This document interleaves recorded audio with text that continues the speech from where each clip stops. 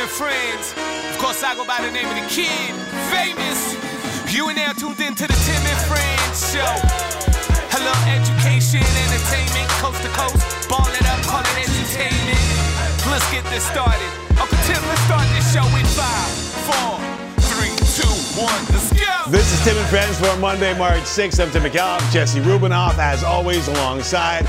And we are coming in as ferocious as Chris Rock in the final minutes of Selective Outrage. Did you see that, Jesse Rubinoff? Over the Netflix tried to go live. They used Chris Rock to go live. Did you see it? No. I saw the Twitter videos, but I actually didn't click on any of them because I wanted to watch the whole thing. You're over 30, but you act like Gen Z.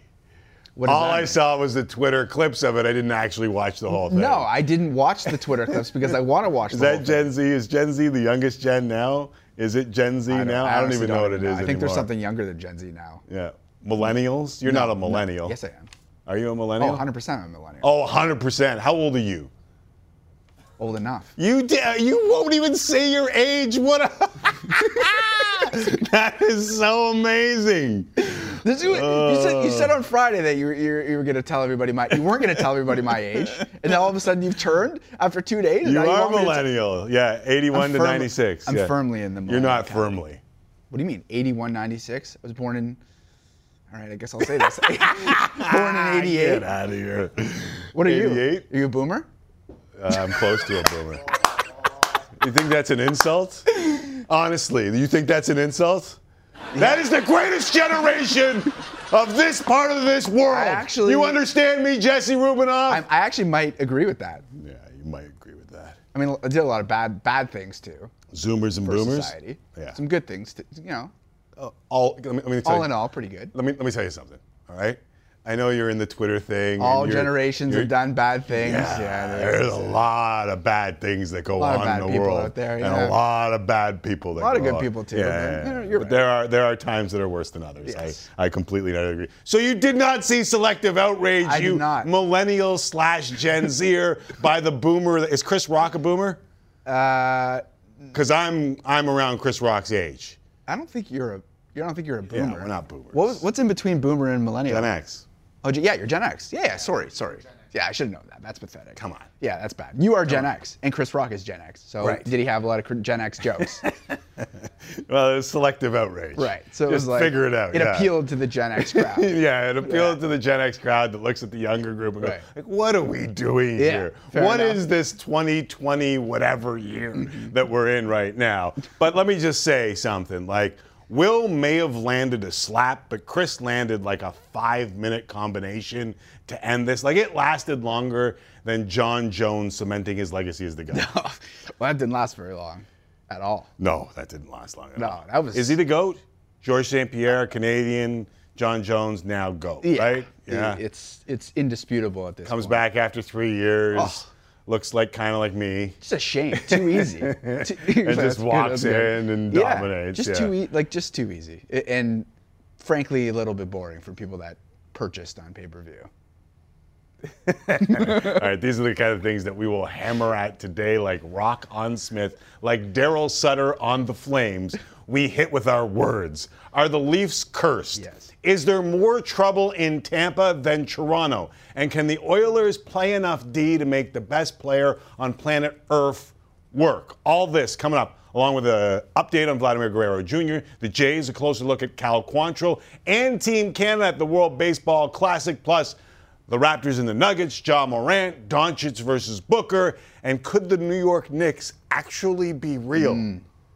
Eric Smith, Arash Madani, Anthony Stewart, all popping by in this 2-hour extravaganza of Tim and Friends. I'm not letting the word go, even though the deadline is over. This will be a 2-hour extravaganza, and it all starts with what everyone's talking about. Jesse, first things first, so let's start the show. Nick Foligno. First things first. Now I feel bad that I claimed that you were a boomer. Even if it was if it was a joke. No, you're not even close. You were ripping me. Yeah, you're not. Yeah, you were calling me boomer. You're actually really close to even being a millennial, so I should just shut up and move on with first things first. I'm 6 years away from being a millennial. That's close. I'm kind of proud of those 6 years, to be honest with you. Yeah. Yeah. All right. Wisdom. In youth we Age-old learn, in age we understand. Yeah, there you Jesse. go. Yeah, There you go. there is I was some looking for a good quote. There is some value in older generations. This, the only society where we don't respect our elders enough and learn from their mistakes. Well, some of the Leafs elders have some injuries. We got to talk about it. It was a busy and eventful weekend in the National Hockey Nice League. segue. Yes, the Leafs lost to the Canucks, but lost that man, Ryan O'Reilly, to a broken finger. He'll be placed on long-term IR, and his timeline to return is uncertain right now, but head coach Sheldon Keefe is still optimistic about the situation. You get excited and you know what he can bring, so to lose him certainly it's tough and disappointing, but I mean we've acquired him to be healthy, ready to go for the playoffs, and you know that will be the case. So to that end, it's not bad in terms of what the bigger picture is, and especially with the nature of the injury, he won't miss much time actually on the ice and skating and all of that. All right, impart some wisdom on me. How big of a loss will this be for the Toronto Maple Leafs? Well, I think it's important to note that the Leafs expect him back for the postseason, and that that's the only that's the only thing that matters for the Toronto Maple Leafs right now is whether. But let's be honest here, like there were shades of Nick Foligno dancing through my mind when I saw Ryan O'Reilly get hit with a puck, and that is a big splashy trade deadline pickup that gets hurt for when it matters most. Now, again, broken finger, it looks like he'll be back for when it matters most, but he wasn't the only one hurt in that game. Matthews was hurt. He did return. And listen, I don't know if you saw it, but John Tavares got hit pretty hard in that game, and he was out with an illness earlier today. Is that what they're calling what Tyler Myers did to John Tavares? I'll speculate, but in I'll Vancouver? speculate a little bit. Like, that's a physical collision. yeah, that's a massive collision. Yeah. That is, all collisions are physical. That is a massive That collision. is true. Physical and collision are kind of redundant. And so, listen, the Toronto Maple Leafs know who they're going to play. Who they're going to play are the Tampa Bay Lightning. They have their own problems right now, which are pretty significant and very, very interesting. And the Leafs are in a spot where they're going to lose a couple guys. And when you look at what Tampa does at home, you probably want home ice advantage for that matchup. But I don't even know if the Sens are going to catch the Lightning at this point here, Jesse. Because the Lightning are going one way, the Sens are going the other way. Which order do you want to start? You want to start with the Lightning? Let's start with the Lightning because All right. it works into the Leafs story pretty well. So this is a big story from over the weekend. Head coach John Cooper benching Steven Stamkos, Nikita Kucherov, and Braden Point for the entirety of the third period in Lightning's loss to the Sabres. What did you think of this decision? Because it is a bold move by Mr. John Cooper. Funny thing is that I thought his explanation after the game on Saturday was pretty good. For those who haven't heard that explanation, here's John Cooper telling the world why 3 of the best players on planet Earth were sitting in a third period. 99.9% of the time, those guys give us the best chance to win when they're on the ice. Just felt in the third period they weren't giving us the best chance to win. And you know, this team's been unbelievable for a decade, and you know, you take the 3 finals. Well, there's a reason a lot of that's happened. We have a set of standards here that everybody adheres to, and it's not pick and choose. It's everybody, and so it's how it was for today. So when I heard that, Jesse, and maybe you can correct me if I'm going a little bit too far here, I immediately thought of the juxtaposition, the contrast between what was happening in Tampa on that night and what happened with the Toronto Maple Leafs in the last, I don't know, decade. Like, since Auston Matthews, Mitch Marner, William Nylander, the core 4 came along for the Toronto Maple Leafs, you rarely see any of those guys punished for poor play, even though that team is 5-5-2 against the worst teams in the National Hockey League. The Leafs can play bad, and their top guns don't really see anything like this. And I'm thinking in my head, man, this takes guts from John Cooper, but I love the explanation that we just heard. And then I watched them on Sunday. And Confusing. they go up against the Carolina Hurricanes. And for those who didn't see that, They were outshot 12-4 in the first period and then did not get one single shot on goal in the second period. The 4 shots through 40 minutes of play was the lowest of any hockey team in the NHL this season. This is 4 shots, 2 periods, 0 in the second. Was that an answer from Tampa to what John Cooper did and said on Saturday night, or am I going crazy? I mean, I would be shocked because for all of the success that these guys have accomplished over the last decade, you think that they would have enough pride that even if it is a John Cooper issue, that they would pull it together and pull out the results for each other.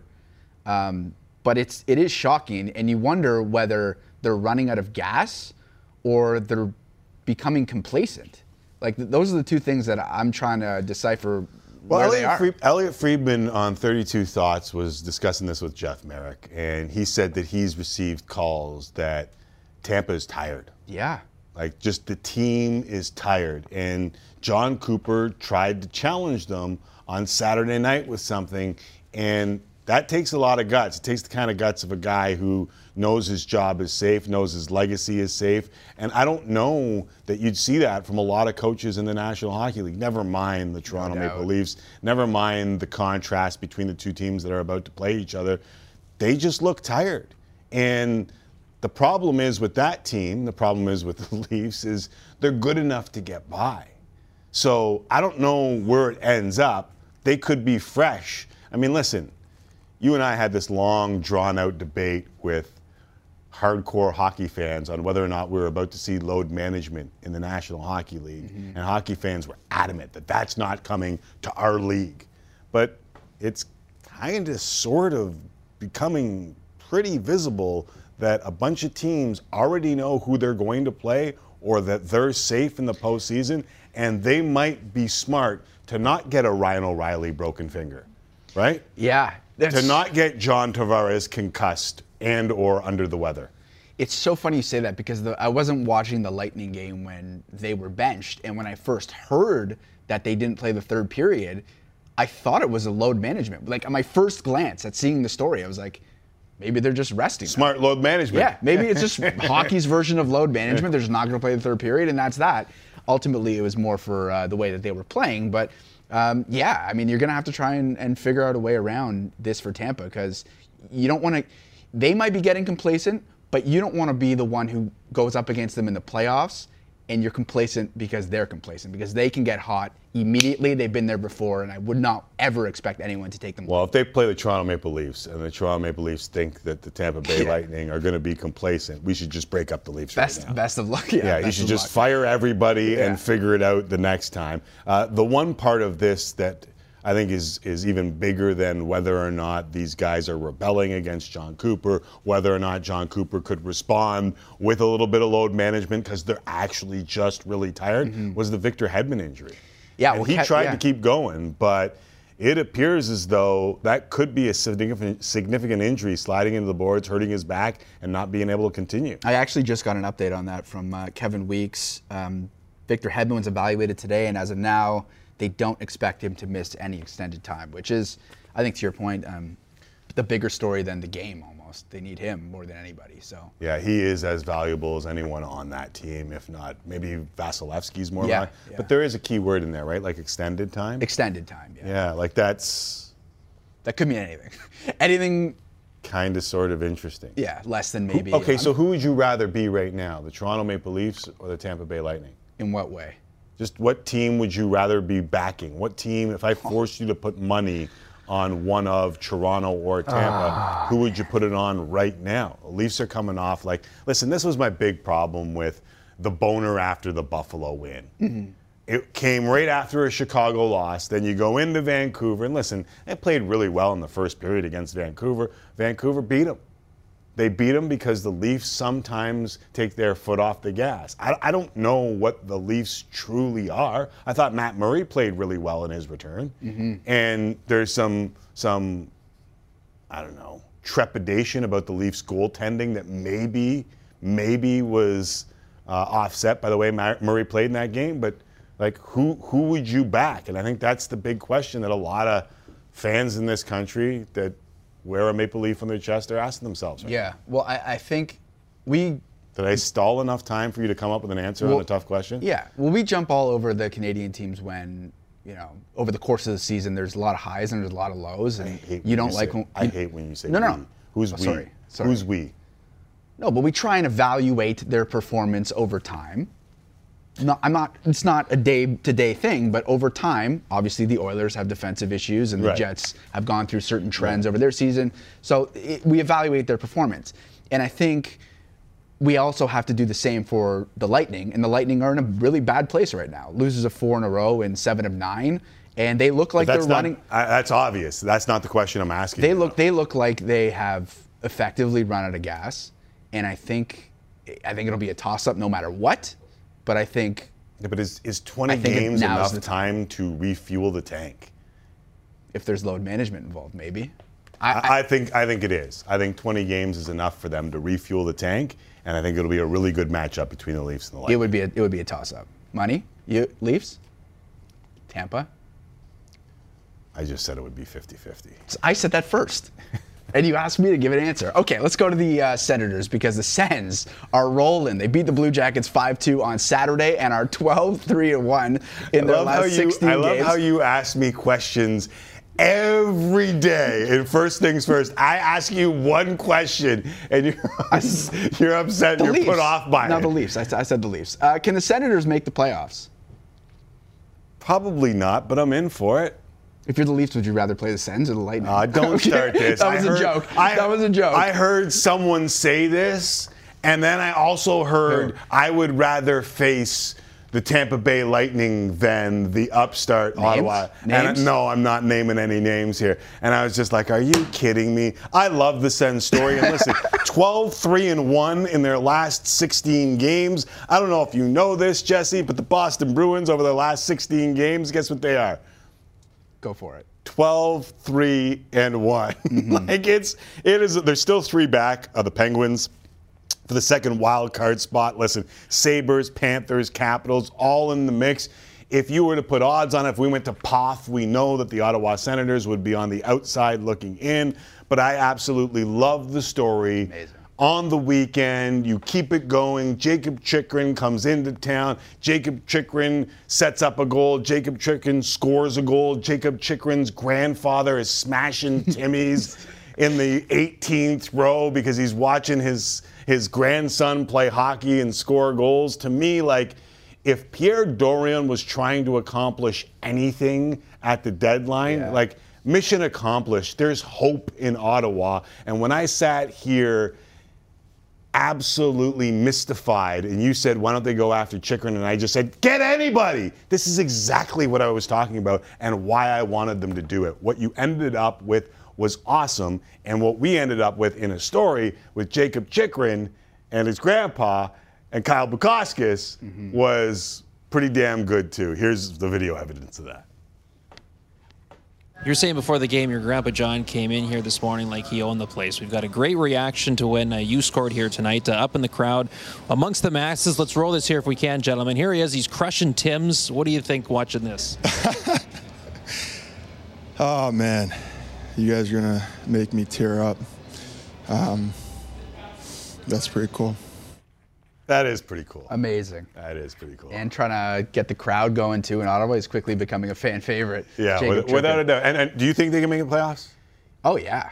Yeah? Yeah, definitely. Yeah, they're on an absolute heater. And it's, you know what analogy that I think of, or a comparison? It feels like they're playing meaningful September baseball right now because they're grinding and they're trying to find a way to get in. And even if they don't make it, this is valuable a success experience. because it's valuable experience. Yeah, that's where I would agree. I don't want to say that they'll make the playoffs for people to be pissed off in Ottawa when they don't, because we know it was a massive hill to climb, and you should still be satisfied or inspired by what you saw. Tough schedule too after this week, so it'll be a challenge, but it's fun. Right. By the way, it was Pride Night in Ottawa, and because we didn't have any dissenters, nobody said much. Like, we have this terrible tendency in 2023 to focus on the one instead of everyone else.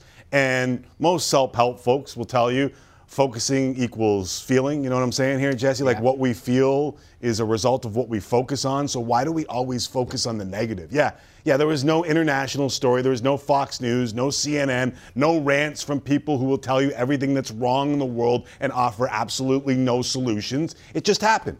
The big, tough head coach of the Ottawa Senators who fought his way into the NHL, wore a pride hat, talking to the media. That tough guy told everyone who would listen that they belong in that building and with that team. The start of the game, Jacob Chychrun, you saw he had pride tape on his stick. I'm not trying to be political or whatever the buzzword is that gets things to go viral. If you watch this show, you know where I stand. No signaling, no attempt to go viral. Just be a good human being and equality.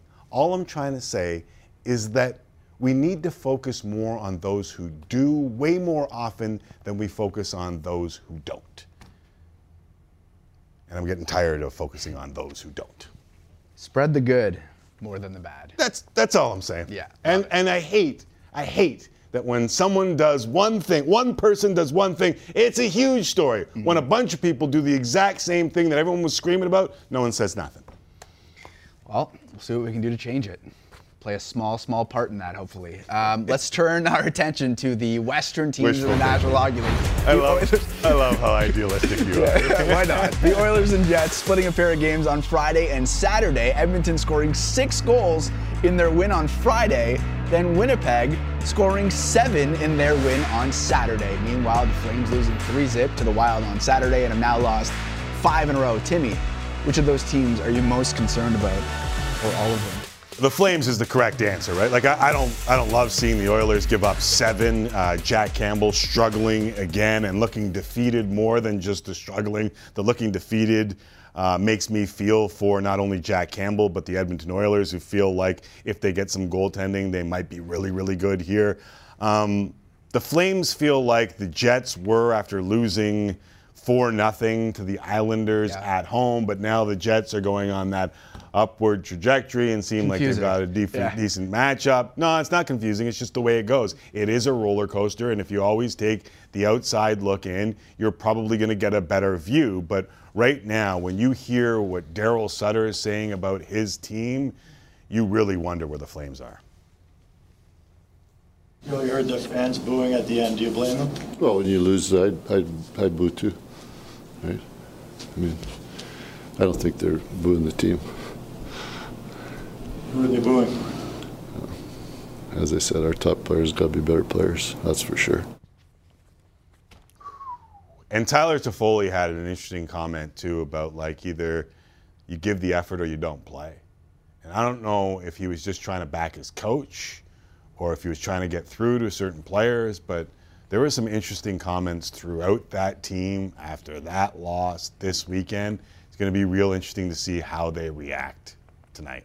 Feels like it's snowballing out of control a little bit. Plenty more hockey coming up in the show. Anthony Stewart's going to join us, and we'll talk NHL. But for now, we go to baseball here on First Things First. And the Toronto Blue Jays winning both their Grapefruit League games over the weekend, scoring a combined 34 runs against the Tigers and Phillies, of course. All of that overshadowed by Vladimir Guerrero Jr.'s knee injury, Vladdy pulling out of the World Baseball Classic, but says the injury is only minor. Tim, are you worried at all about Vladdy's situation?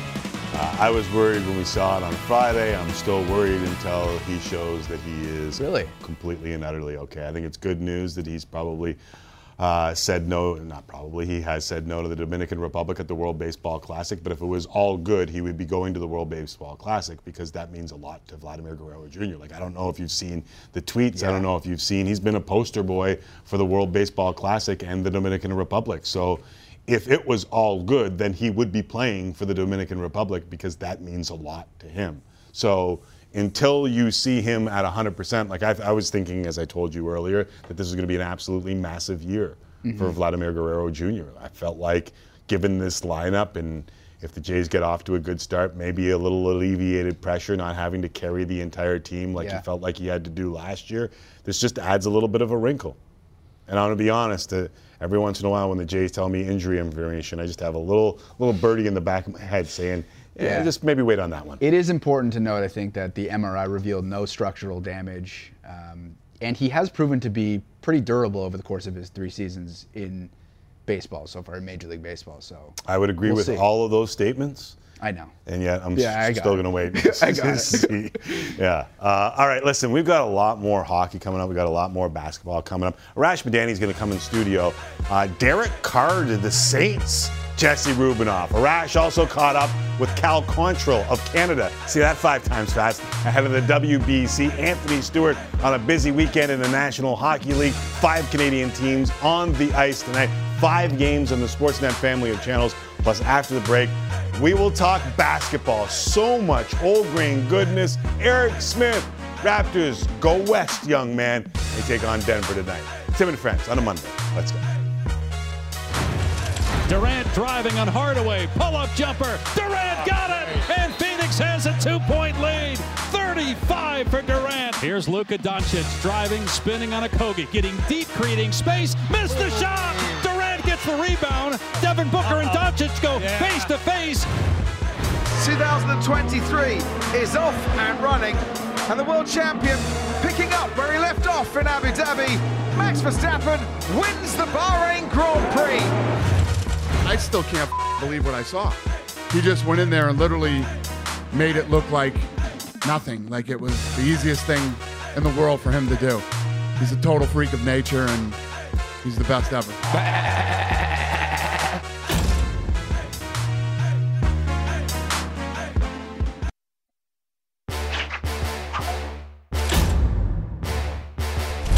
Overtime in D.C. This is a must-win situation for the Raptors. Fred, the corner 3. Got it. Bucket and book it in the corner. Fred. Yes, he did. His second 3 here in OT from the same spot. Pascal makes a move, and that's going to do it. Plus the foul. This is a huge W. Raptors split this 2-game set. Nice bounce back win for the Raptors on Saturday, setting up a game against the Nuggets, Clippers, and Lakers out west. It's an interesting week. West leading Nuggets won 3 straight, have a comfortable 6.5 game lead atop that conference. Let's take a look at the odds powered by Bet Rivers. Denver favored by 6.5, while the Raptors are plus 205 on the money line. Here to discuss the Raptors and their West Coast swing is the man who will be calling that Raptors-Nuggets game on Sportsnet 590 The Fan. It is Eric Smith. Smitty, welcome back to Tim and Friends. You good, man? My dude? I'm good. How are you doing? I'm doing very well. Jesse's in the building, taking heat for saying that John Jones is the GOAT. I get it, PEDs, some things off the mat. I was going to say off the field, but out of the octagon. Out of the octagon that may have something. And there's a George St. Pierre love in this country, right? That factors in, I'm sure. I understand. Smitty, what do you make of the 2 in Washington? Because I came out of it kind of sort of scratching my big, bald, fat head. Careful. Yeah, I got it. I was hoping you were going with but we'll just leave it at that. This is what I think of it. Winning 2 straight in somebody else's joint is always difficult. So at the risk of sounding like I'm letting the team off the hook, I'm kind of letting the team off the hook a little bit in the sense that I'm not surprised by the split. And when I look at last week overall, Timmy, I think that the Raptors did their job. They took care of business at home against Chicago, which they had to do. And then they went to Washington and got, at the very least, a split, and that's what they walked out with. So, and I think they did it in a tougher fashion. They didn't roll the momentum from that win over Chicago and roll the momentum of how well they've been playing. They went and got beat down pretty good in that first game and showed resiliency in coming back to get that second game and kind of stop the Wizards from maybe having a little momentum, feeling good about themselves, winning that first game, thinking that maybe they had the Raptors number, thinking, hey, it's our building, we can win 2 straight. So to bounce back in that second one, I think showed me something. And even the way they did it as well. Yes, they coughed up another lead late, but to come back and then take it in overtime, I give the team credit to walk away 2-1. I think that's kind of how I felt it would probably go down. And now it's a matter of, is there some way, shape, or form that you can go 2-1 again this week? Can you steal one of the Clippers or the Nuggets and then get that one against LA, knowing that LA, the Lakers that is, has been playing better, but they're playing without LeBron James. That to me is one that you've got circled as that should be a win for you. So if you can go 2-1 again, you're setting yourself up pretty good for the final, 14, 15 games of the season. I would agree with you. I think that should be the goal for the Raptors going into this week and their fans. But my fear is that if Kyle Kuzma makes you eat it, like, can you do what's made you successful in this short spurt against the good teams like, say, a Denver? It's going to be tough because your point is very valid. Now, that said, he was also, and give the guy credit, he's also taking advantage of a defense that has been better of late, but not very good cumulatively over the course of the season. But I also think he was in one of those zones where how many times are you going to see Kyle Kuzma start a game 4-4, 5 of 5, and just be hitting everything under the sun and have the type of performance he did. I mean, he is averaging over 21 a game this year. He's been playing well, but I think he was at another level when we look back to that first game against the Wizards late last week. But that's kind of the way it's been, like I say, Timmy, at stretches this season. And for a lot of stretches, the Raptors have not been strong defensively, but they've been beating teams by turning them over more, getting up more shots, and points per possession, kind of favoring Toronto in that sense because they're getting more possessions because of the fact that they're forcing more turnovers. And in spite of their lack of three-point shooting, in spite of lofty numbers that the opposing team is shooting from time to time, they're still able to overcome that and earn victories more often than not. When we look back to the last month, the last 6 weeks almost, we're talking about, Timmy, a team now that you're looking at the strength of schedule right now on the screen. I can see that as well, but I don't know if you've got the stat as well. Raptors have the 5th best record in the entire league since January 22nd. That's talking 6 weeks now that this has been a top 5 team, in spite of the fact that the defense really hasn't turned a major corner. So a long-winded way of saying, yeah, I think they can overcome things like the Kuzma performance because they've been doing so for a month and a half. Okay, so that next step is kind of what we're all waiting to see if it's there. And I think we can all agree that the strength of schedule during those 6 weeks wasn't the greatest, but they took care of what was in front of them. That has them top 5. And I think Jakob Poeltl has brought some much-needed pieces to the equation, rim protection, all that stuff, rim running, setting good screens. But does it not feel like Fred shooting might be the most important indicator of the difference between good and great for this team? It very well could be. Yeah. I mean, to me, he's still the best three-point shooter on this team. No matter what the numbers say, he's the one that when the shot goes up, I don't know about you, I'm expecting it to go in more often than not, even though it hasn't been this season. And I can't say the same thing about Siakam's 3-ball or about OG Anunoby or even about Gary Trent, who I think has been pretty damn efficient this year. But Freddie, if you think back, and I know you're showing the highlights right now, think back to that game on the weekend. How did overtime start? 2 3-balls by Fred missed, and I'm sure a lot of people were doing this and pulling what little of the hair they have left on their heads out. And then what did he do right after that? Hit the next 2, arguably the 2 biggest shots of the game that ultimately secured that victory in overtime for the Raptors. I think this team, yes, indeed, will ultimately go how Fred goes. And I say this somewhat tongue-in-cheek, but the man did just have a kid, and we all know that, Dad Fred seems to get this jolt of adrenaline or something. If we think back to the championship season and even beyond, there's something about Freddie when he has a kid, it gives him that extra little jolt or something. Maybe he goes on 5-hour energy and no sleep or something. So hopefully that's a good sign for the Raptors in the stretch drive here. But listen, he's still the guy that is the engine for this team in so many facets, so many ways, shapes, and form. And to tell you the other thing too, not just his shooting, his defense. Because he's been, dogged at times this season, and understandably so, because the team, again, I don't mean to harp on it, has not been a great defensive team. Think about what he did the other night, though, against Bradley Beal. And Fred's been hearing it. He's been hearing the cat calls for his defense. And I think he was pretty damn good against one of the best in the league in Beal just a couple of nights ago. All right, about 2.5 minutes left here. I want to get in one on Jamal Murray and one on Nikola Jokic as they play the Nuggets tonight. I remember trying to make the case that Jamal Murray was the best Canadian in the NBA. Most people were saying Andrew Wiggins, and he was for a bit in my mind. Now I think it's SGA. But is Jamal now rounding back into form? I think he is, because he's finally healthy, right? Yeah. And he's been healthy for a long stretch.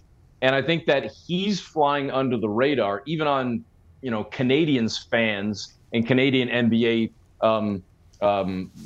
followers. Yeah, he's flying under their radar Twitter. Because of Twitter, because of Jokic. Yeah. You think about the Denver Nuggets, and it's the 2-time MVP who might be a 3-time MVP and a 45-19 record, et cetera, et cetera.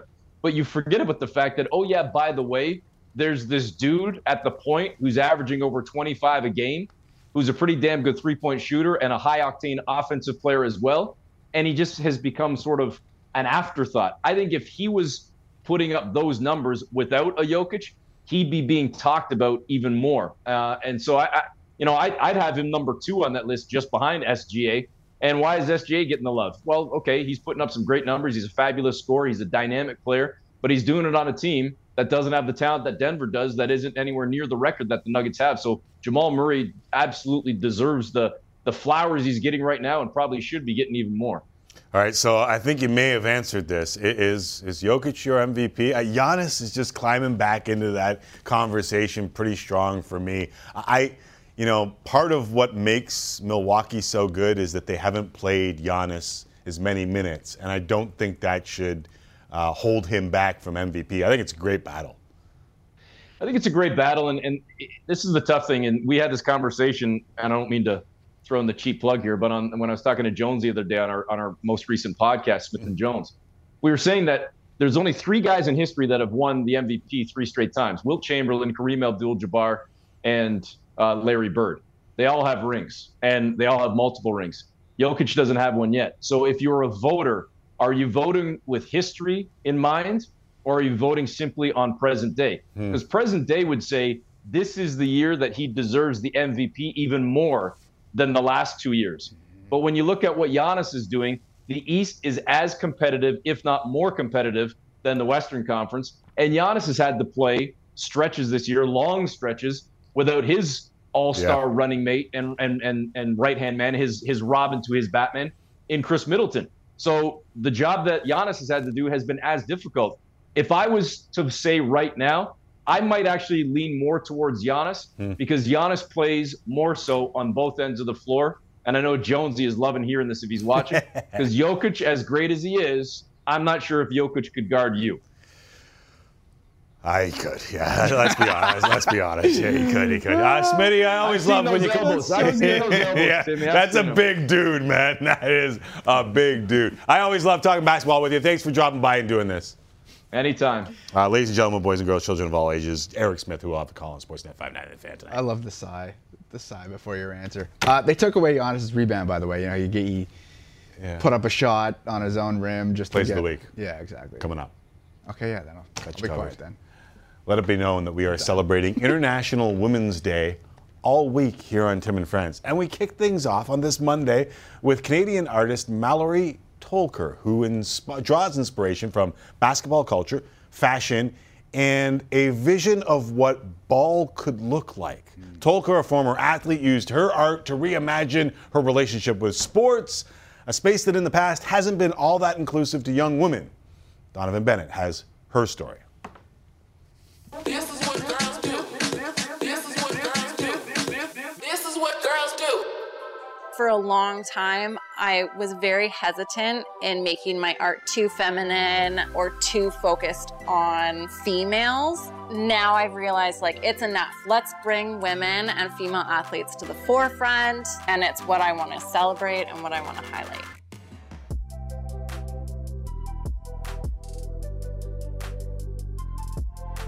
How did the Nothing But Net series come about? I wanted to explore materials. My aunt, she's a wedding decorator. She has all these beautiful things like crystals and flowers, and I put them out to have people play on them and document kind of their disintegration. And it never happened. These nets held strong, which also is a testament to these beautiful, fragile things actually have this beautiful strength to them. A lot of especially sports art is really loud and graphic.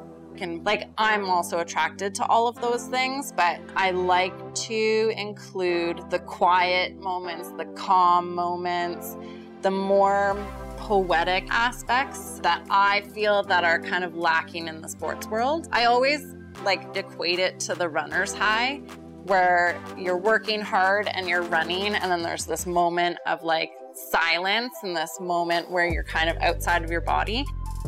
Why do you do the art that you do? I think that it's missing.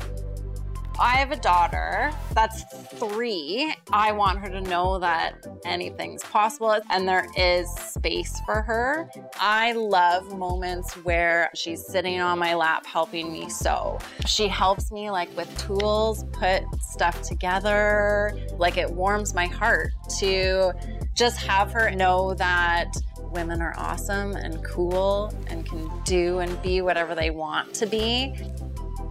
I want to help give voice to female athletes and women-run organizations. Like I could name off so many people that have worked for the NBA in doing art, and like I want to work with the WNBA. Like let's put them front and center. This is what girls do.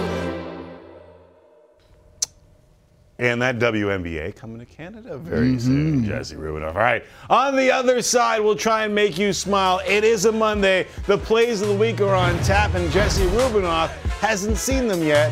That's why he touched on something that may be in those plays of the week. Such a smart kid, though. He knew we were going there. That and plenty more on the way. Tim and Friends rolls on. P.O. Dubs.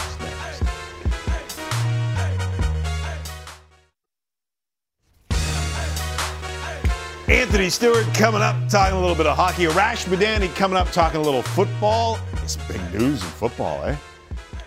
There is. Derek Carr's got a new team. Does that mean that Aaron Rodgers could be closer to a new team? You know, there's also a report that Tom Brady might be coming back.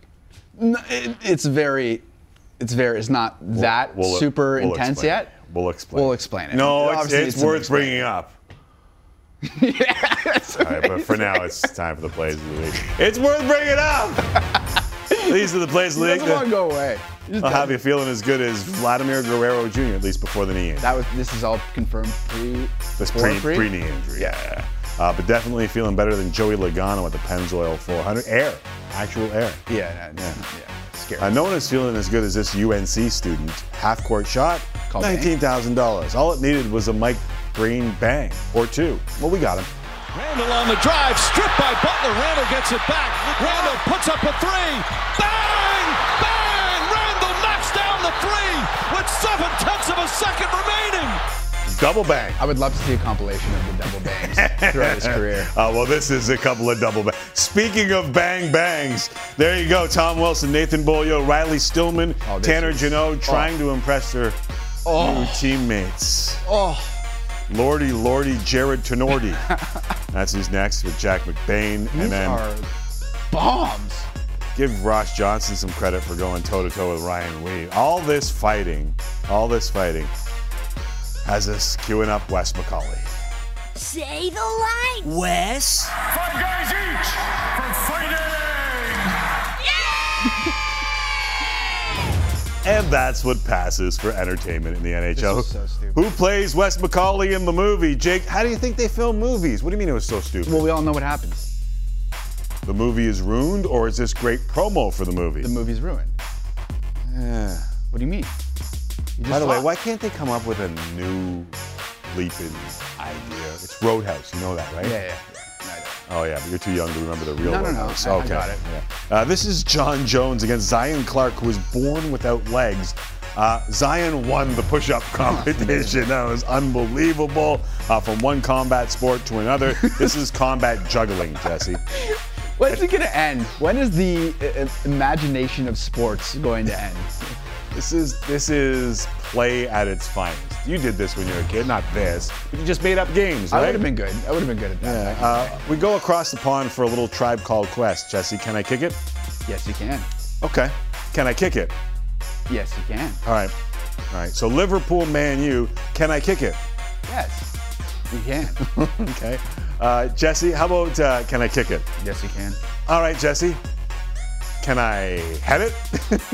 Yes, you can. Okay, this is just for Faisal Kamisa. Can I kick it? Yes, you can. All right, one more time. Can I kick it? Firmino! You can. That's a touchdown. And converted. Just for Faisal? Ugh. We go from no goaltending to actual goaltending. Matt Murray here on a 2-0. Christian Wolanin absolutely robbed Yeah, they lost, but that's a great save. Yeah, great jerseys, too. Speaking of great saves, off Sid the Kid, Bobrovsky. Don't see that every day. That is unbelievable. To the gridiron, where are they now category? Josh Gordon is in the XFL and scoring a game-winning touchdown. This isn't the greatest advertisement for the XFL. No, he doesn't look very fast anymore. I hate to say it. I loved him, but man. I'm a big fan of working smarter, not harder. Cut or uncut. Getting the Giannis jersey signed, then taking off the Giannis jersey and going to your real jersey. Yeah, I like that. That's good. Uncut, yeah. All right. Savvy. Giannis lost that game and then lost the triple-double against the Wiz. The NBA took away this rebound that would have given them the triple-double. That could factor in huge in the MVP race, that's all I'm going to say. One less triple-double. Giannis said goodbye to a triple-double. The umpires in the Orioles-Pirates spring training game just said goodbye. Teams wanted to play at bottom of the ninth. Umpires did not, so they played without umps.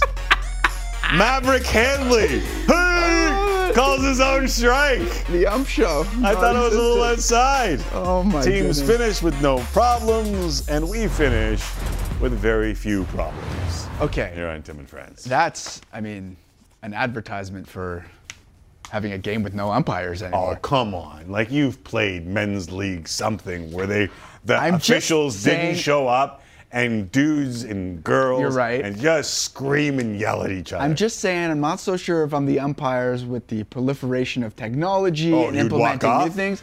I'm not so sure you're going to be walking off the job like that. I think so. Not so smart. All right, time for a break. When we come back, we visit the rinks with 5 Canadian teams in action tonight. Plus, Anthony Stewart joins us to dissect an interesting weekend and the stretch run with the playoffs just 6 weeks away. Aggie, baseball, football, all next. And is Brady coming back? You'd be a good ump with that voice. I'm just waiting. Tim and Friends, time for Tim and Friends. Tim and Friends. Tim and Friends, time for Tim and Friends. Tim and Friends. And now, time for real sports talk with Tim McAuliffe and friends of the show. Muchas gracias, Sheepdogs, back here, second hour, Tim and Friends. Full hour for you, Rash Madani in the studio in a bit. Plus, we visit with Anthony Stewart in a few minutes. 6 games in the NHL tonight, including 5 Canadian teams, 5 games in the Sportsnet family of channels.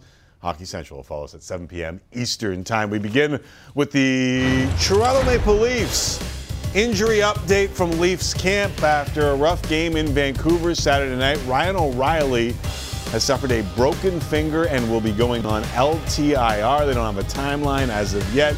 Sheldon Keefe said they are confident he will be back before the playoffs. Now, John Tavares won't play tomorrow in New Jersey after taking a couple of big hits on Saturday. They said he was under the weather.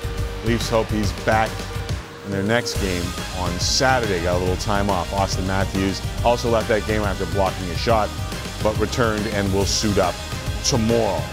As for tonight, the Jets host the Sharks. You can catch this one on Sportsnet 1. Winnipeg now in the second wildcard spot.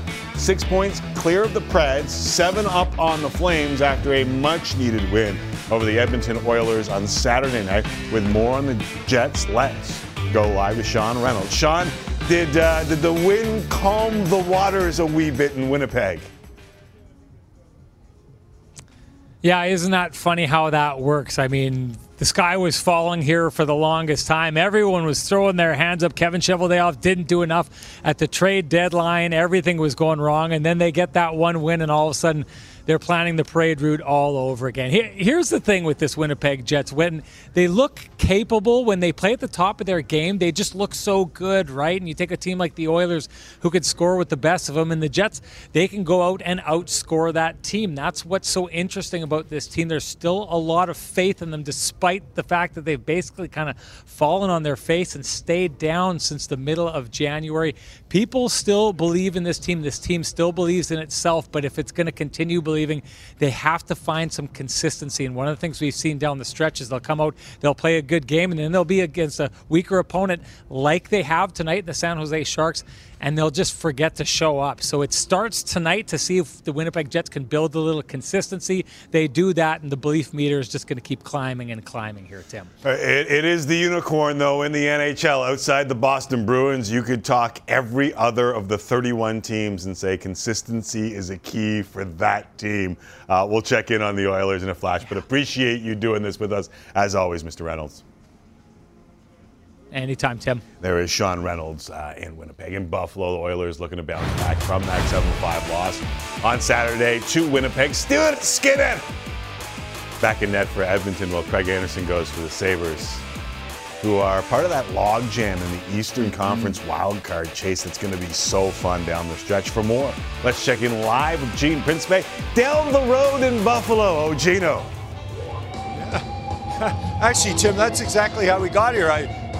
Mark Spector, you may know him from Tim and Friends, Sportsnet.ca, Sportsnet, barely. And we flew in. He met me from Winnipeg, and then we took a ride with our buddy Joseph. And we got here. It was a beautiful drive. It was wonderful. It was kind of neat to go on a road trip that didn't involve a plane, as we felt it was the quickest way to get down here. And you want to get here. Since I've been here just a little over 24 hours, I am running into so many kids from Ontario that have come down here to watch this game, to see Buffalo, and to see, you know what? My kids used to say to me, Dad, you always talk about Connor McDavid. That's because everybody's talking about this guy, and especially this season. I mean, you look at the season he's having, the top 5 scorers in the National Hockey League. I love for Leon Draisaitl that, him and Connor are teammates, but when you look at the scoring race, you're thinking, this guy's having an unbelievable season, and he's still way back of McDavid. But listen, they are a pair, and they have often said it, they want to win cups. So they're not so curious about Art Ross trophies and Hart trophies. But let's not forget Tage Thompson. I used to cover his dad. He used to play for the Medicine Hat Tigers back in the late 80s, early 90s, and he and his wife have put together this young man who knows what he's doing on the ice, traded from St. Louis to Buffalo. He's number 5 in scoring, and he's amongst the tallest players in the National Hockey League. So it's 6'6" Tage Thompson against 6'3" Leon Draisaitl and 6'1" Connor McDavid. Imagine if you were 6'6". Yeah, that'd be nice, I guess, but I'm pretty happy with how things turned out. That is awesome. I love it. Yeah. He kind of was looking around and I kind of got the reporter's question, sort of saying, hey, for a guy to be 6'6" and that talented, right. I'm not sure he meant, would you like to be 6'6"? So I thought it was a great response, and I think, if I may, as we continue to see Connor McDavid develop as what will certainly think a Hockey Hall of Fame career, you're also seeing him be I think a little more comfortable with dealing with media, and I've seen him just be fantastic with kids. He really has time to spend with them, understanding. I think he really knows now that he's a role model, and so many of these kids want to see him. They want a fist pump, they want a high five, they want a picture. They just to say, hey, I saw Connor McDavid, and you're going to see him and Leon and Tage Thompson and 2 teams, Tim, that are either in a playoff spot or trying to get in a playoff spot and hoping to further that cause tonight. Gino, I watch a lot of kids hockey. My son plays. I go and see his buddies play. A most popular number in the Greater Toronto Hockey League, the biggest hockey league in the world, is 97 by far. And I appreciate you powering through whatever supper club you happen to be at. Like, what the hell's going on behind you?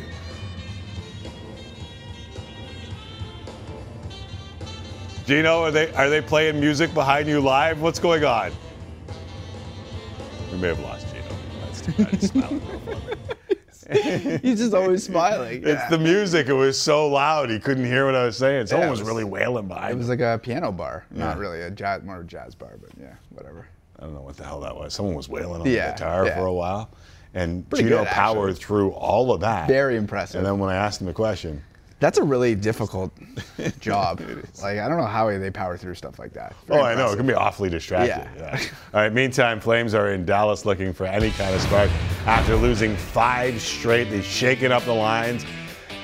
This is pretty rich. Jacob Pelletier moving up to the top line after Listen, I mean, Sutter said I didn't even know who he was. What number is he? And now he's on the top line. Nick Ritchie will play alongside Kadri and Huberdeau. Jacob Markstrom will start once again after looking okay on Saturday night, despite the loss. Meantime, the surging set, no longer pesky, but the surging Sens, Jesse, like to keep their playoff hopes alive. Playoff push, dare I say, as they face the Hawks in Chicago. Won 5 straight, scoring at least 5 goals in each of those wins. And end of the night, just 3 points out of a playoff spot with the vibes looking pretty fine. Sens haven't made the postseason since 2017. Now, there won't be any playoffs for the Vancouver Canucks, despite their seemingly different approach at the trade deadline tonight. They host the Preds, a game you can see regionally, Sportsnet Pacific, with more from Vancouver. Let's check in with Dan Murphy, hopefully with no music. Dan? Tim, of the 2 teams competing here at Rogers Arena tonight, only one has a crack at the playoffs, and that would be the Nashville Predators. An outside chance? Sure, but they're just 6 points back of Winnipeg for the second wildcard spot, and they do have 3 games in hand on the Jets. Even with those circumstances, Nashville sold at the deadline, and sold hard. Jeannot, Ekholm, Niederreiter, Granlund, all gone. The Vancouver Canucks, they also sold leading up to the deadline, but a significant purchase was made as well. Filip Hronek for a first and second round pick. So it appears like these 2 franchises are approaching the near future in different manners. Both have a number 1 center, Forsberg, Pettersson. Both teams have a number 1 defenseman, Josi, Hughes. And both have an elite goaltender, Saros and Demko. But only one of these franchises appears to be trying to turn things around as quickly as possible, and that would be the Canucks, because they don't appear to be as interested in futures as the Predators are. Tim? No, sir. The phrase that pays in Vancouver is retool, not rebuild, as we've been saying for a long time here on Tim and Friends. We retool real quickly here as Anthony Stewart joins us to discuss a lot of this hockey, including what transpired in Vancouver over the weekend. Oh, look at this, coming double-fisted, Stewie, with the pair of Hey, listen, Stewie, your Scarborough iPhone, otherwise known as the 4-colored Bic pen, has gone global. You know, it started with a little thing with Anthony Stewart here on Tim and Friends and beyond, and I was watching Liverpool Man U over the weekend, and Eric Ten Hag, Stewie, I don't know if you noticed the pen that he is using on the sideline, on the touchline, as they call it in football, but that appears to be, he is a cheater, a biter who loves to forge. All I got to say in response to that is, like, where is John C. Bickington? I need my sponsorship deal, because I've been promoting this since 1993. Chris Carbon in Scarborough. You know, send it. I could take product. Give me a big hat. Give me a big groceries. I'm ready to go. I'm ready, locked and loaded. But it's good to see. This was the original iPhone. When you had one of these in school, you were the man or woman. So let me just, I don't know what I'd rather. I think I'd rather that you made it up, but is John C. Bickington really, or did you just make that up? You can Google it. That's a real person. That's a real person, is it really? He started Bic. Yeah, he started Bic. Yeah. That's so amazing.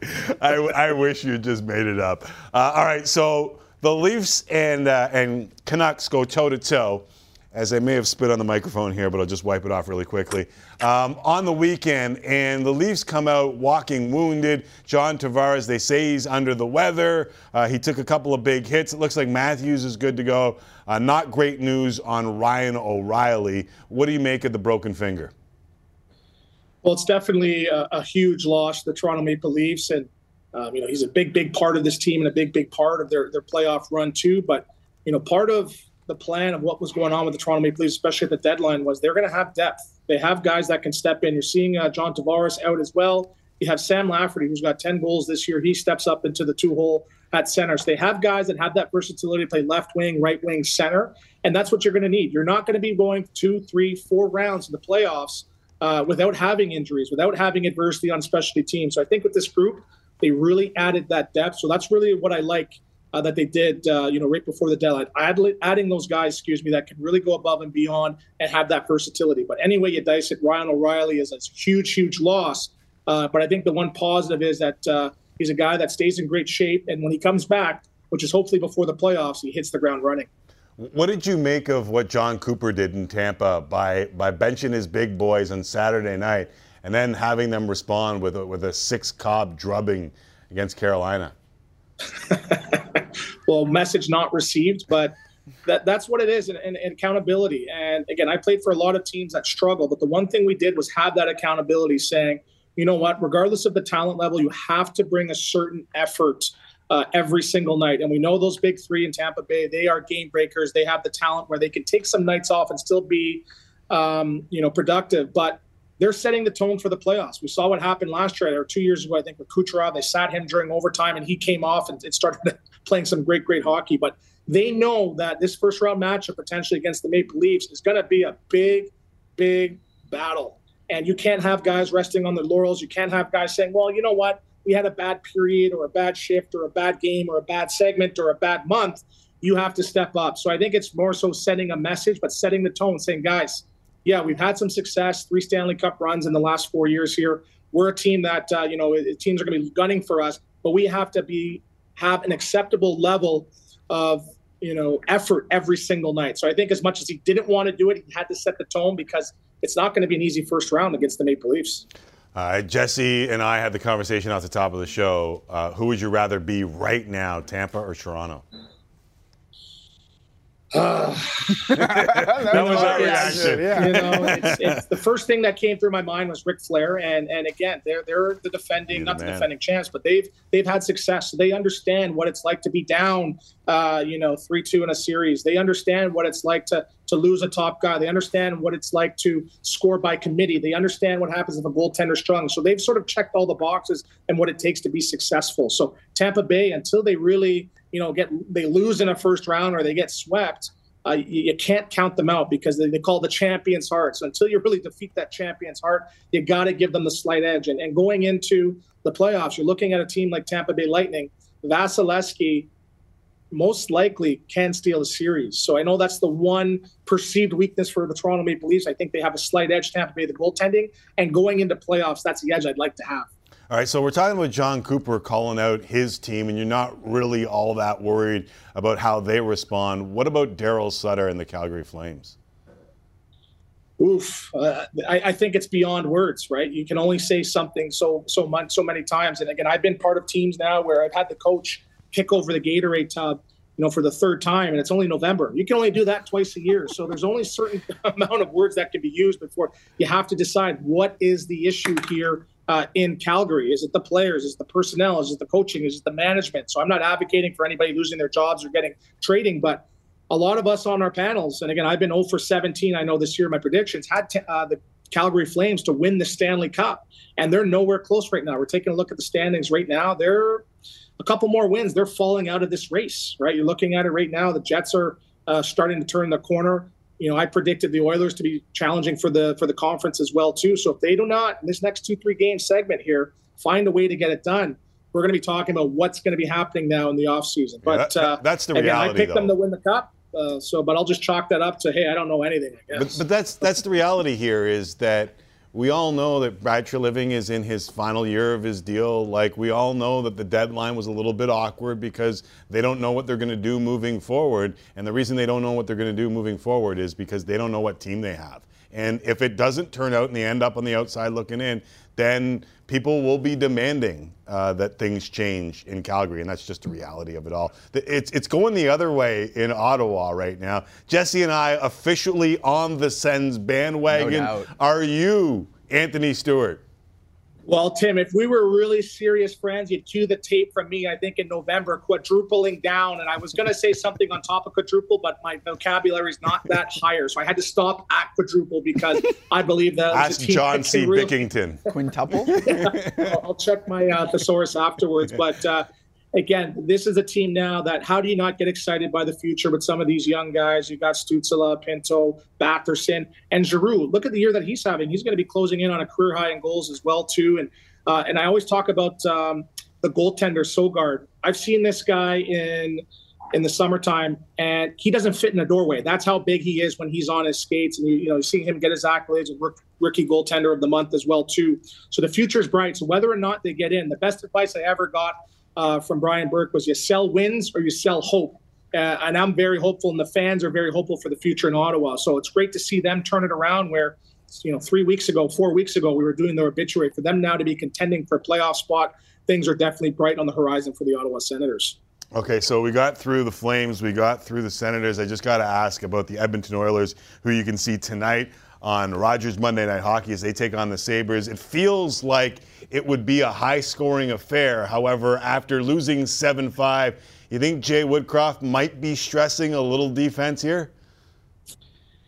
You have to, but when you have the top 2 players in the world at this point, how do you tell them, hey, guys, you know what? Ease off on getting 3-4 points tonight. Let's worry about trapping here. But again, that's sort of, you live by the sword and you die by the sword. And, I think they got to get a little bit more consistent with the goaltending. Skinner had a good February. He struggled a little bit as well. Excuse me, I meant Jack Campbell.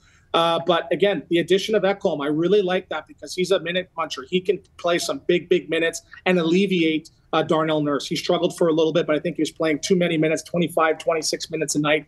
That's tough. So I think with the Edmonton Oilers, I predicted by March they'd be contending for that division right now. But again, they're struggling a little bit up and down. But I really like their chances this year because that Ekholm guy, he's a stabilizer, and I think that's what they need on the back end, just that stabilization. Everyone talks about the depth, but I think in their bottom 6, they have 3 or 4 guys with 10 or plus more goals. So I think that coupled with Evander Kane coming back and producing, I could see them repeating the performance last year of making it to the conference finals. Excuse me. I love rolling through all the teams with you. We've run out of time, but one last thing: John C. Bickington does not exist. Marcel Bick. You caught me. I'm out of here. Marcel Bick does exist, and he apparently was the one that invented our 4-color pen. Does he have a Twitter? If he has a Twitter, please, everybody in Tim and Friends land, please tell him I need a sponsorship deal. I need better Wi-Fi. I need better lighting.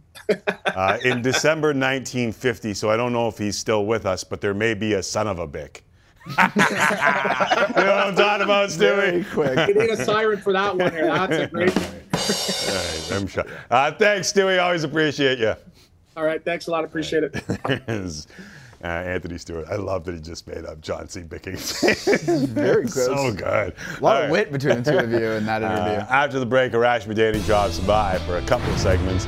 Derek Carr has a new home. Will they be good? Will Aaron Rodgers have a new home? Remember, Arash Madani was the man who popped a bottle of champagne the last time he thought Aaron Rodgers was leaving the division. And how far will Anthony Richardson move up the draft board? I have another breaking news NFL story after the break.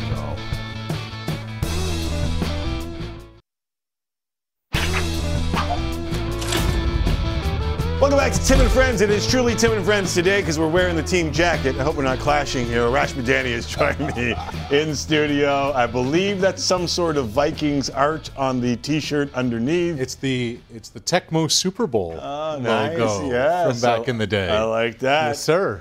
So we're talking a little bit of football, and I was going to hit you with a Derek Carr to New Orleans. Would it be fitting if Aaron Rodgers went from Green Bay to Las Vegas to play with Devontae Adams? Are there caves in Las Vegas? That he emerged from the darkness? I don't know if it was exactly a cave that he went into. It looked pretty damn nice. Maybe he should stay in the cave. Stay in the darkness, Do stay us in all the a cave. favor.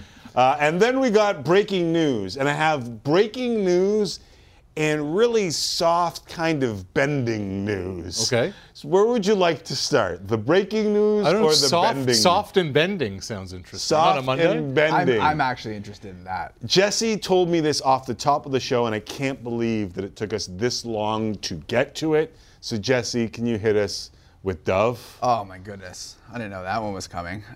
Essentially. Oh, you didn't? You don't have it? I don't have a cue. Oh, my bad. No, but it's okay. It's okay. I know what it is. What do you got? I can say what it is. Okay. So this is according to Dove Kleiman, who, by way of Rich Eisen, yes, that Tom Brady is potentially not done and to keep an eye on Miami. Okay, so just go. No, but I got the tweet on my computer right now. I'm sorry. I should know have it's told okay. you that I might have go had it there. in a different. So Tom Brady might not be done after all. In quotes, done after all with his playing in the NFL, according to the Rich Eisen show, who talked to people in Indy. Folks are saying keep an eye on Miami. Okay, so let's just just for a second, let's hit the brakes. Can I just chuckle first before you hit the brakes? Sure. All right, go ahead. So I listened to the Rich Eisen show on the way in. Okay. Because I find the two best days to listen to Rich Eisen is the Monday after the Combine and the Monday after the draft. Right. Because what happens at the Combine and the draft? People talk. Yeah. All the tea gets spilled. Yeah. And that was one of 6 rumors that Eisen said he heard. Another one, Phillip Rivers, at the end of the high school season, reached out to both Miami and San Francisco saying, hey, you want me? I'm available. I'm like, when did you turn into Brett Favre, What are we Phillip doing? Rivers? Yeah. And one of those was an executive saying, well, maybe Tom isn't fully retired. And Miami would be the destination.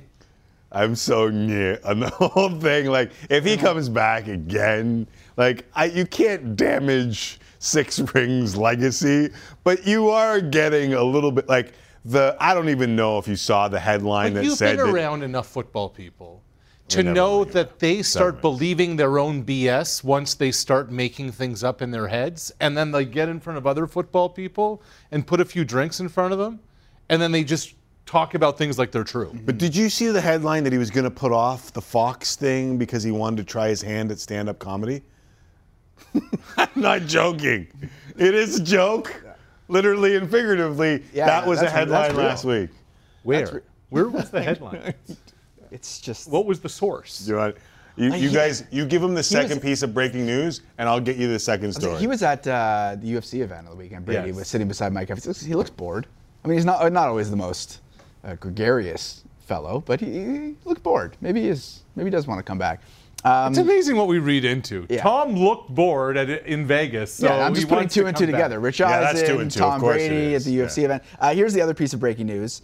Geno Smith has reached an agreement on a 3-year, $105 million contract, including $52 million in the first year, which is an insane amount of money. And hold on one second here. In 10 seasons, Geno has earned approximately $17.5 million. He's going to have a chance to make $52 in 2023. Yeah, it doesn't seem like we have any numbers on cap hits and or guaranteed money, this right? is breaking in Yeah. the last couple minutes. The 52 might seem like that would be the guarantee, but then it says chance to make 52. Yeah, that's the weird one. Yeah. If 52, anyway, good for Geno Smith. Yeah, good for Geno to get his money. Incredible. Yeah. And I think the moral of this story is that we are so quick to either anoint quarterbacks or write off quarterbacks. Yeah. There is next to no patience when it comes to that position. And here's Geno Smith, who was a Jet, who was a Giant. Remember when Eli's streak ended, Geno was there. Geno's bounced around everywhere. And Mark Sanchez, who had Geno as his backup, was calling his games this year saying he's making reads and decisions and throws that he wasn't making 10 years ago. Right. And Geno's like, well, I went to work. And it takes a while. It's the hardest position in sports. And maybe this is the eye-opener for some executives who overserve themselves at the Combine and start making things up and flap their gums. Yeah. That maybe Geno is a sign to some people saying, let's be a little... the bleeping position. Let's just be a little more patient. But didn't you do the story on when the quarterback gets paid at the Super Bowl? And now every quarterback wants to get paid. Like if you're a starter in the NFL, see Daniel Jones, see Geno Smith. Now if you're a starter, you get paid. So a couple of things there. Yeah. One, Geno wasn't a first-round pick. Right. So after 4 years, if you're not going to pay him, okay, bye. Right. Or Geno, we'll keep developing you. You make a decision. And everybody's trajectory is different. Correct. The Daniel Jones thing is fascinating to me because I think the New York Giants are about to make a New York Giants move again. Where else is Daniel Jones going to go? Where are the landing spots for Daniel Jones? Because now New Orleans has its guy, Seattle has its guy, and Jones's camp wants over $40 million or around $40 million. Well, where's your negotiating power? Yeah, there's only a couple of openings all over football. I mean, Las Vegas, wherever Aaron Rodgers ends up, sure, might leave you an open spot if he takes another one.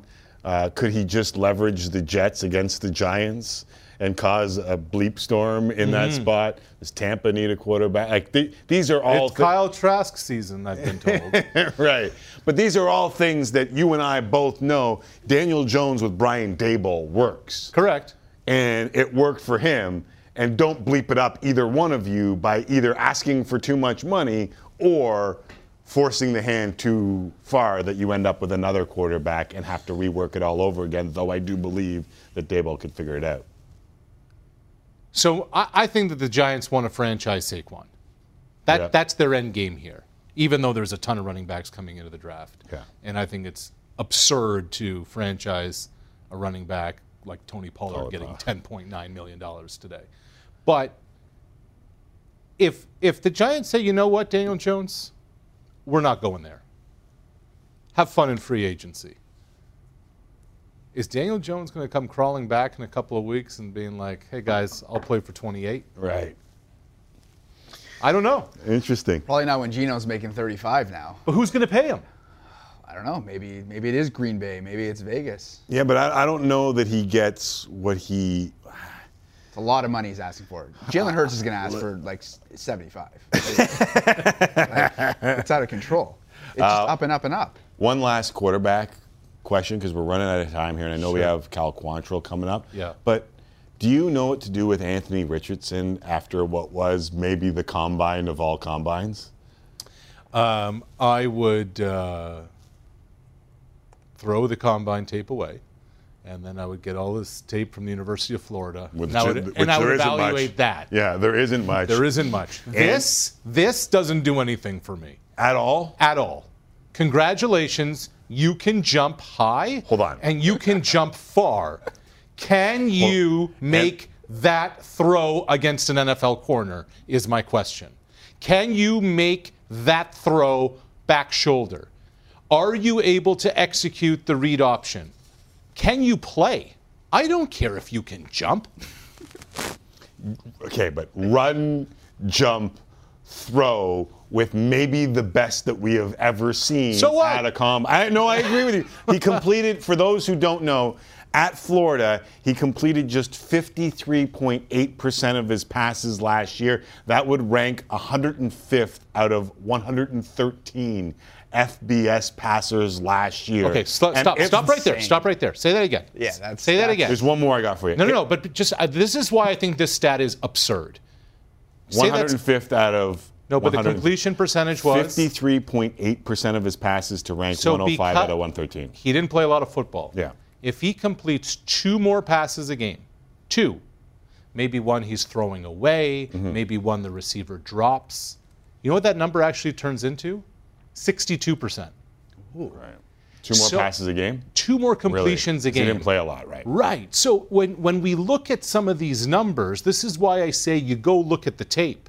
Yeah. Maybe the smart move was throwing the ball away. Right. Maybe the smart move was throwing it at the receiver's feet. Maybe it's the receiver who let him down. So I wouldn't get too caught up. This kid can play, and he had one receiver on his team who might be NFL talent.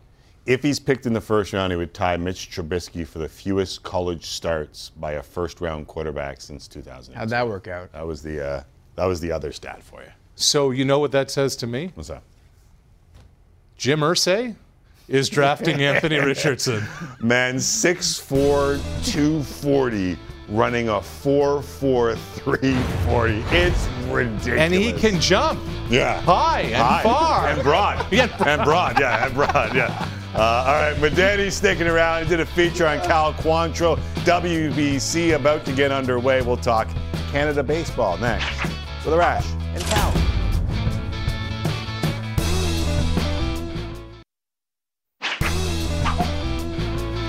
Tim and Friends, Arash Madani in studio, Jesse Rubinoff as always in studio, continuing what is a great conversation in the commercial break about the draft combine, not knowing quarterbacks, and the NFL thinking that they know quarterbacks, even though the greatest of all time was the 6th round pick And is Joe second? Is Montana still second? Yes. He was a third-round pick. Yes. What Scott they know. Pioli say, if we were real smart, we would have taken Brady in the first, second, third, fourth, or fifth round. Could Montana jump, though? Is the question. Could he jump? No, he couldn't. He could not run Could a Tom? 4.43. Yeah. Tom could Neither not jump. Tom. Yeah. Cal Quantrill, I know from playing at Holy Trinity in Port Hope, Ontario, was a volleyball player, lettered in hockey as well, and he was a pretty damn good baseball player. Pretty good pitcher. Yeah. And he says hockey was his favorite sport. He just wasn't as good at it as he was at baseball, and he's become a pretty damn good baseball player, one of the centerpieces of the Cleveland Guardians rotation. But later this week, Quantrill will be the ace of Team Canada's staff at the World Baseball Classic. I went down to Guardians spring training to sit down with Cal, who just cannot wait to suit up wearing the maple leaf. Established big leaguer now, this 28-year-old Cal Quantrill, but even on a cool Arizona morning, he can't wait to tell you the story from back in the day. He was 15, pitching for Canada's junior national team at a World Showcase in Colombia. And talk about a welcome. The first two hitters he faced, Joey Gallo and Addison Russell. That was the full-on, are you ready for this? I was jumping in the deep end pretty quick. I feel like Baseball Canada as a whole gave me a lot, maybe more so than even, a lot of the other guys on the team. That was the start of my kind of international and my representation of Canada, and I really have made a point since then of, if the opportunity is there, I'd like to do it.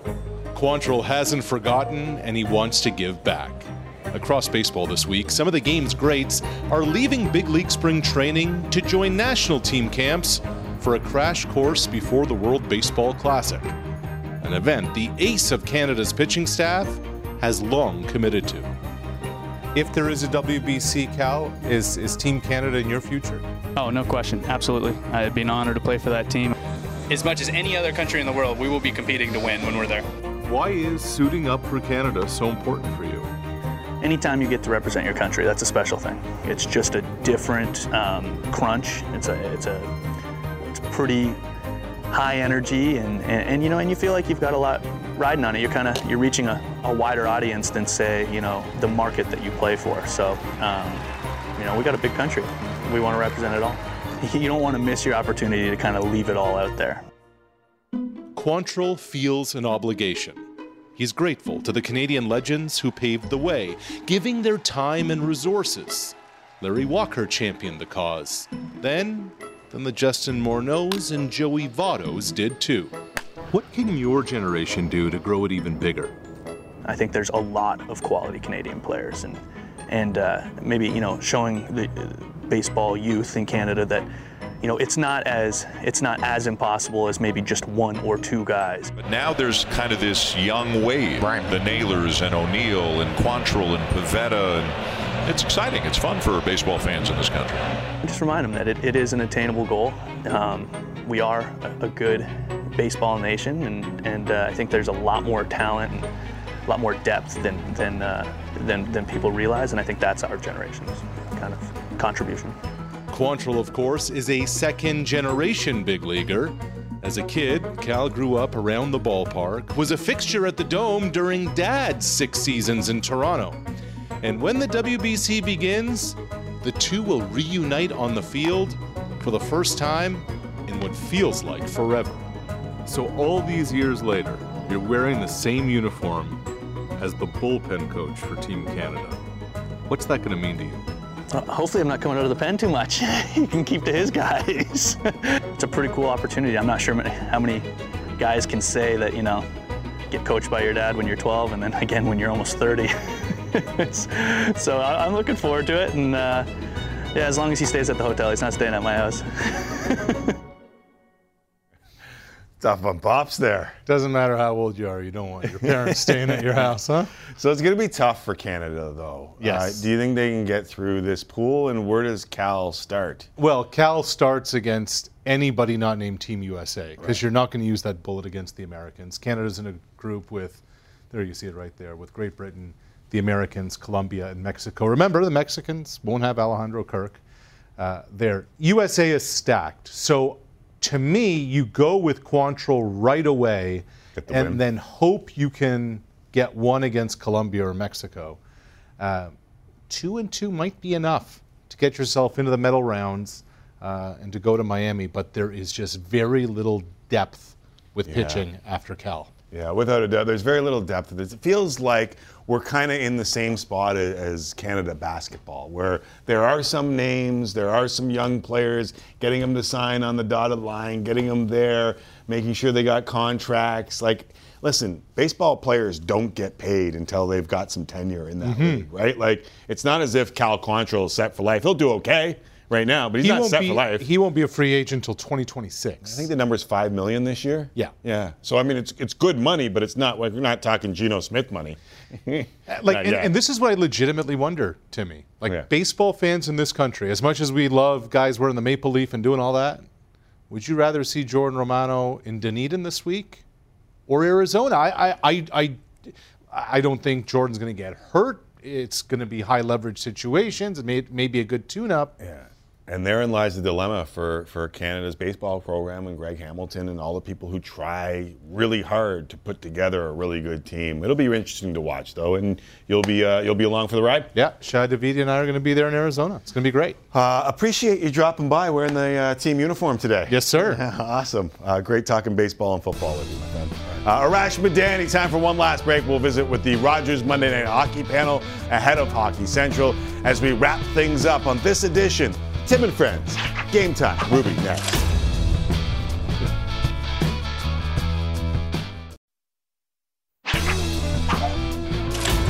Our Monday tip of the cap goes to 16-year-old Canadian swimming phenom Summer McIntosh, who just can't stop winning.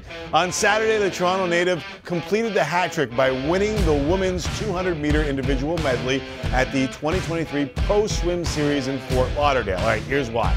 It was also her third record-setting swim of the competition, all in wins. Check it.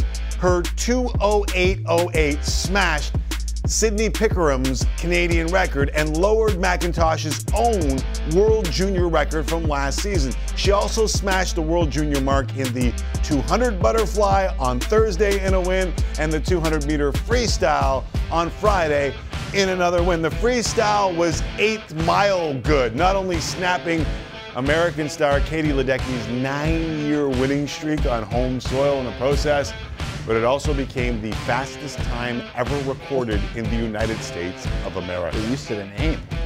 Sounds like it could be the summer of summer. Nice. For a couple years. Canada, get used to hearing this name, as Jesse says, because the swimming world is learning the hard way when it comes to Summer McIntosh. All right, can't wait for the summer period to come along. But if you're stuck inside tonight, well, Sportsnet's got you covered with 5 NHL games for your viewing pleasure on the Sportsnet family of channels. And it all starts with David Amber and the Rogers Monday Night Crew coming up in a flash on Sportsnet and Sportsnet 1. Can the Oilers bounce back from the 7-5 loss against the high-flying Sabres tonight?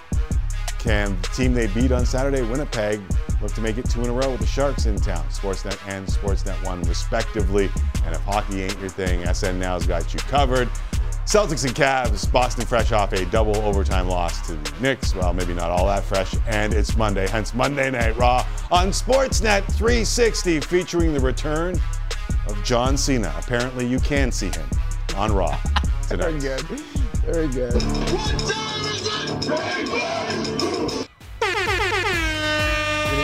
We mentioned David Amber and the Hockey Central panel coming up next. Fittingly enough, we check in with him now. Time to lead off Game Time with David. Take it away. All right, Tim, the Eastern Conference, we know that's incredible insanity happening there as far as the wild card chase. Not exactly insane in the West. However, playoff positioning on the line tonight on Rogers Monday Night Hockey. We have both the Oilers and the Jets in action, separated by just 2 points and currently holding down the 2 wild cards.